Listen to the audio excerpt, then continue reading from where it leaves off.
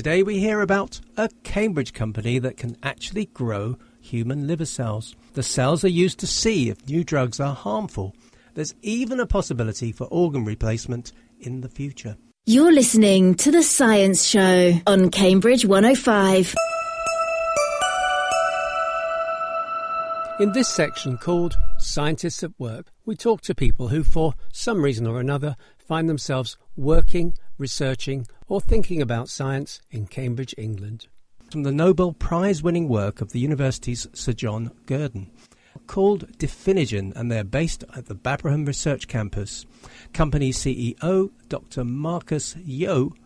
What does Difinigen do? Difinigen is a new Cambridge startup. We are a biotechnology company based on technology developed at the University of Cambridge. Key founders are key clinicians and stem cell scientists based at Addenbrooke's. And effectively, the company has been developed to produce optimised human cell products for the drug discovery and the regenerative medicine sectors.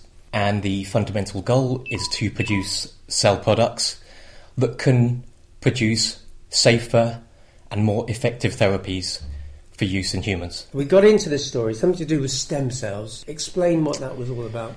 The first point to make is that we're not using embryonic stem cells. Okay. So you may have noticed in the news recently, a chap called Yamanaka, along with John Gurdon of Cambridge, won the Nobel Science Prize. Oh, yeah. And effectively what we're doing is taking adult human cells, in this case fibroblast cells, and somewhat miraculously you can insert cancer-causing genes, oncogenes, and turn those cells back into your own stem cells. And from that position you can then drive them forward to different cell types, including liver cells, and that's a primary focus of this company because liver cells are one, liver disease and treatment is a massive healthcare market, huge amount of liver disease in the population, and also liver toxicity is the major cause of attrition of drugs, i.e. the failure of drugs to reach market, because the liver is the central organ of drug metabolism. So it's crucially important that we can test therapies, potential drugs on good quality human liver cells to ensure that they're safe. You said you started with these fibroblasts. Yes. Why the fibroblasts? But it's a generally recognised way to obtain tissue samples from humans, from patients. However, there are moves afoot where you can take blood samples and take the blood cells from them and turn them back into stem cells. And ultimately you can do it for most adult cell types, but you select your starting material based on availability and consent from patients. And you turn the fibroblasts into liver cells? They go back to the stem cell state, and stem cells have two key properties. One is that they can form any cell type in the body, and two, that at least theoretically they can replenish and you can get a theoretically limitless source of cells. So how do you kick this stem cell into turning into a liver cell instead of a toenail? Well, our particular process is to mimic key developmental stages that you would see in development of the human embryo, for example. So we use a defined chemical cocktail where you're adding some of the growth factors that you would get in normal mammal development. And so you push these stem cells into a certain route of development. What you can say is that ultimately, early in human development, you get the formation of 3 germ layers. And from those 3 germ layers, all the organs and all the cell types of the body are formed. So stage 1 is to get to the correct germline stage for your particular application, your area of interest. And from there, you continue to add a defined cocktail to push and drive these cells, they call it differentiation, into, in our case, liver cells.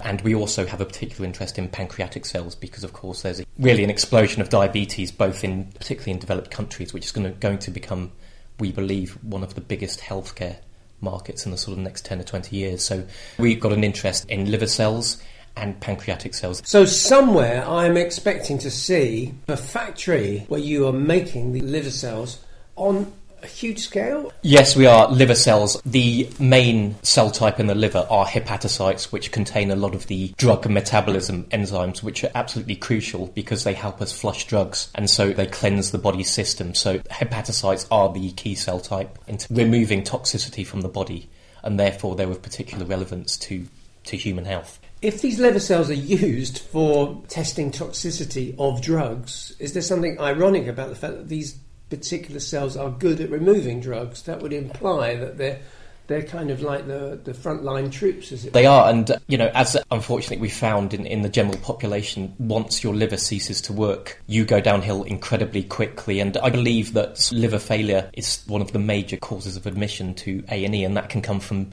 really simple things, obviously alcohol abuse, but taking prescription drugs, some of which the effective dose is very close to the toxic dose and can very quickly impact on the liver's efficacy. And in a very short space of time, of course, you can't detox effectively, and so toxins build up in your system and they cause damage to your cells and organs. And that process really doesn't take too long, and so it's fundamentally important to have good first-line defences and have very functional liver cells. What's the benefit to a drug company in having liver cells? The goal of drug companies is to take treatments to market, and those treatments have to be both safe and effective.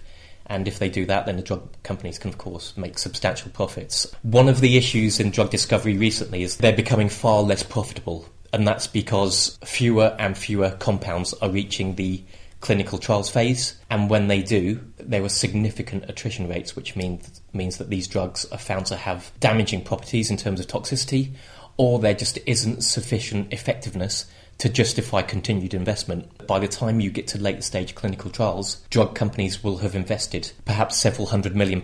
As you might theorise, if they keep doing that, they become less profitable, and that ultimately impacts on the therapies that are available to benefit the patient. So there's a huge debate within drug discovery in the medical sector about how to improve the efficiency of the drug discovery process to benefit companies and patients downstream of that. So there's a real push to have more effective, and perhaps the key word to use is predictive, mechanisms to test whether potential drug therapies are effective and have suitable and acceptable toxicity profiles, i.e. they're not particularly toxic to the human body. Our goal and our aim is to provide them with the human cells so they can test their compounds early in the drug discovery process to establish the safety and the efficacy of these potential drug therapies. The key issue is they cannot get hold of the human liver cells to effectively test the drugs on, because there's a fundamental limiter.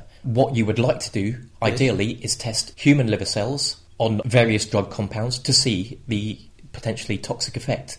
But the issue is, it's incredibly hard to get hold of liver cells because they're effectively a byproduct from biopsies and surgeries. So incredible lack of availability, and of course, when you can get the cells, the quality is erratic because they've come from patients who may have medical conditions, because you can't chop out healthy liver, understandably. So there's a real fundamental limiter, and the big limitation with regards to drug development is they cannot source high-quality liver cells to undertake sufficient testing of their drug compounds. And so that's a space that we're going to push into. How do we get good quality liver cells? Well, what about somebody who's just died in a road traffic accident? So we go and get them and then whip out their liver.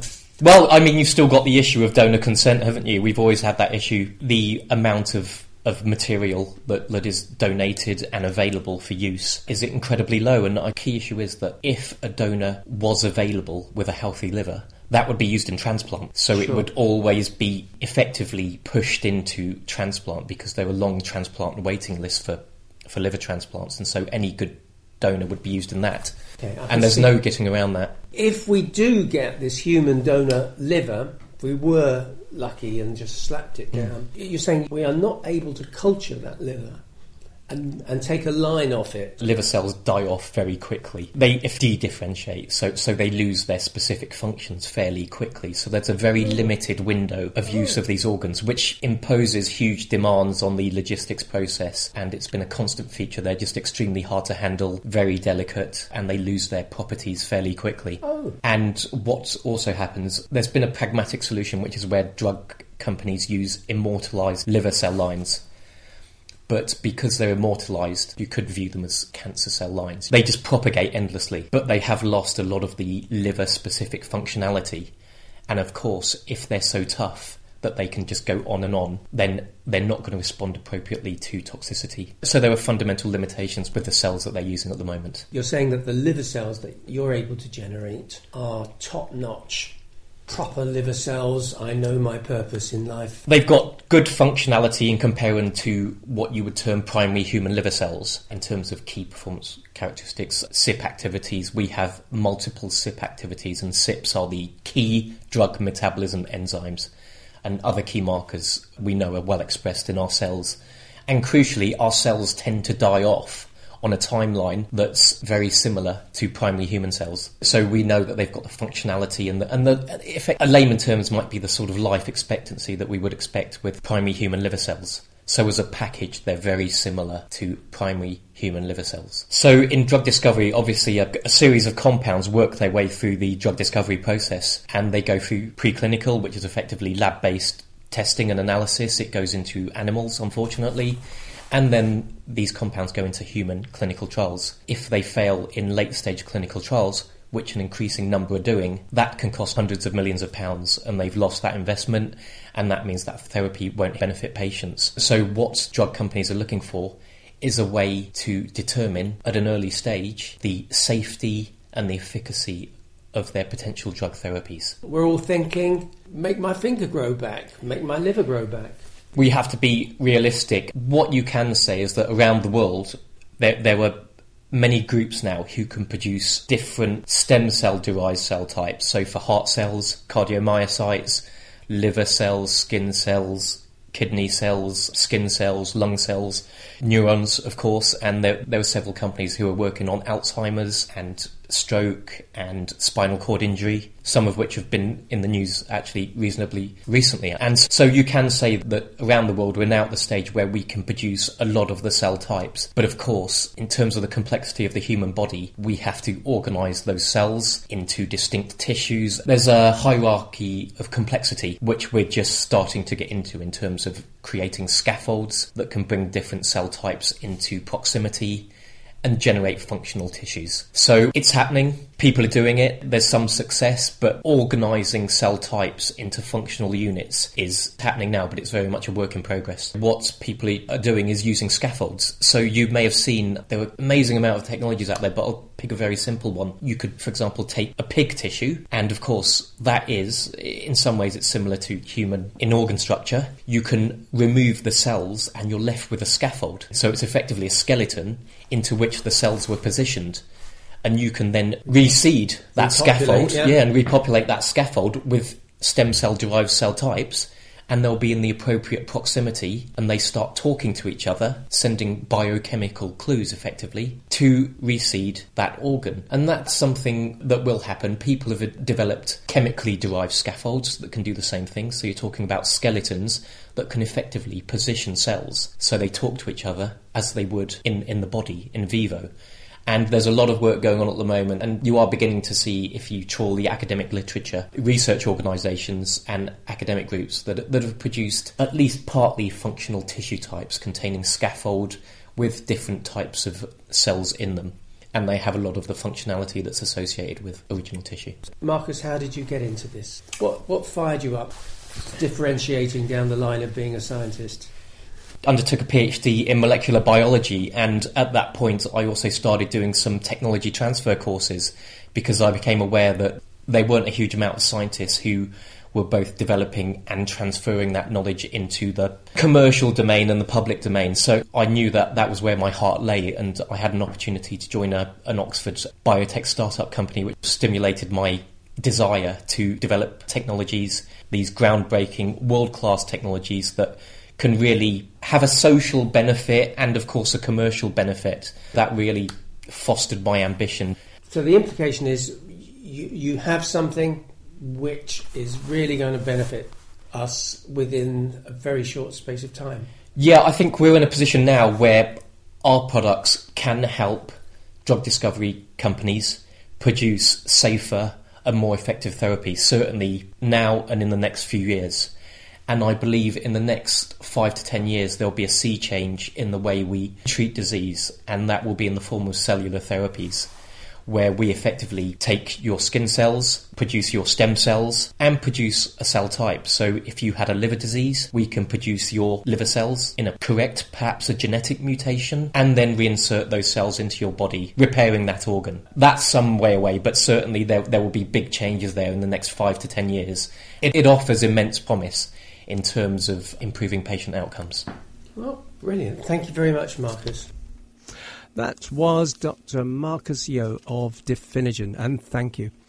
Here we are back in the studio. Chris, what do you think? If you could replicate any type of cell, what would it be? I would probably have to say brain cells, because then they would help me finish my thesis faster. All right, Marcus, please help us with that one. That's pretty much all for today's show. Scientists at Work is made by the Science Show team on Community Radio Cambridge 105. You can also find past episodes on the website www.cambridge105.fm. You can also subscribe to future podcasts with the iTunes Store. You can get in touch with us on the email science@cambridge105.fm or on Twitter @105science. Till next time, it's bye from the Science Show team of Roger Frost and Chris Crease. You're listening to The Science Show on Cambridge 105.